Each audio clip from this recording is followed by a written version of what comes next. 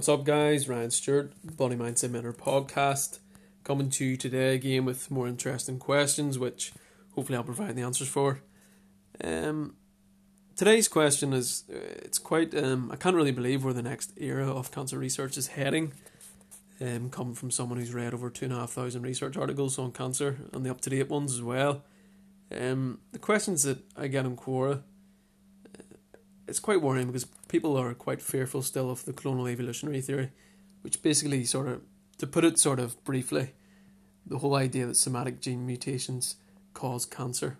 And if I could start off by saying here, less than 1% of gastric cancers to start off with here, because the question was, is stomach cancer hereditary? Less than 1% of all gastric cancers are hereditary. Less than 1%. And less than 10% of all cancers in the world are linked to your genes.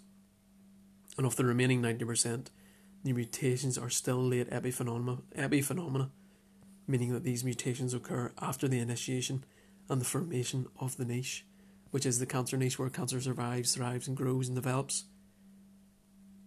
So the question that I ask the people, are these abnormal mutations that we're seeing? Just because it says they're abnormal mutations in the research doesn't actually mean that they are. They could just be necessary changes to eventually produce the cancer rogue organ, which is actually a barrier. And I'm going to link research papers, people, to back all this up.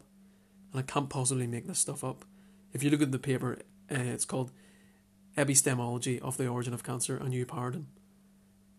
This is where it states that less than 10% of all cancers, I think it's 9.5%, are linked to your genes.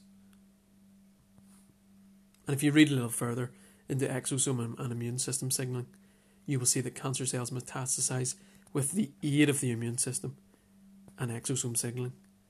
And you'll find this in the paper Metastasis, Organotropism, Redefining the Congenial Soil. And this is the question I need to ask people then. With all this COVID going around and new novel mRNA vaccines, an attempt to use these mRNA vaccines then to produce novel antigens of cancer cells which would warrant an immune response against cancer cells. This is where the whole immunotherapy is based on.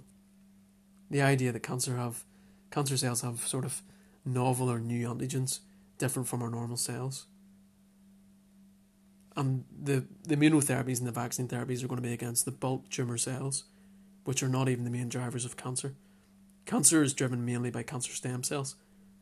And the so-called cancer novel antigens, the antigens that are expressed in these cancer cells, are found on our normal stem cells, embryonic stem cells, and even in our normal tissues and cells. And you'll find that with the reference of cancer stem cell surface markers on normal stem cells. It's different levels of expression, yes, I understand this, at different times of when cancer is initiating, progressing or metastasizing. However, looking further into these expression levels, they are transient. And what transient means is basically their expression levels of these genes changes owing to signaling pathways and morphogens which are basically growth factors which stimulate cell growth. For example, you have the Wnt pathway, Bohr morphogenic protein, fibroblast growth factor, and hepatocyte growth factor, and many more.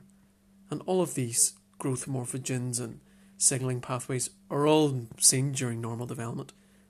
Developing embryos, whenever you were developing as an embryo in your mother's womb.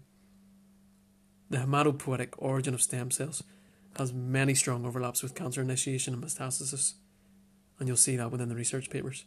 Even embryonic development, even more so with embryonic development. I ask you all, and this is a question for everyone, what then would be the stimulus that would require the need for a rogue organ?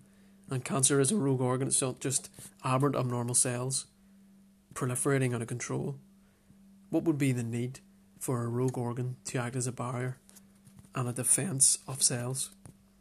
So I'll leave that one with you guys, and I'll hopefully link all the research papers, and let me know what you guys think of the research papers. Let me know if you like these podcasts, and I'll speak to you all soon again.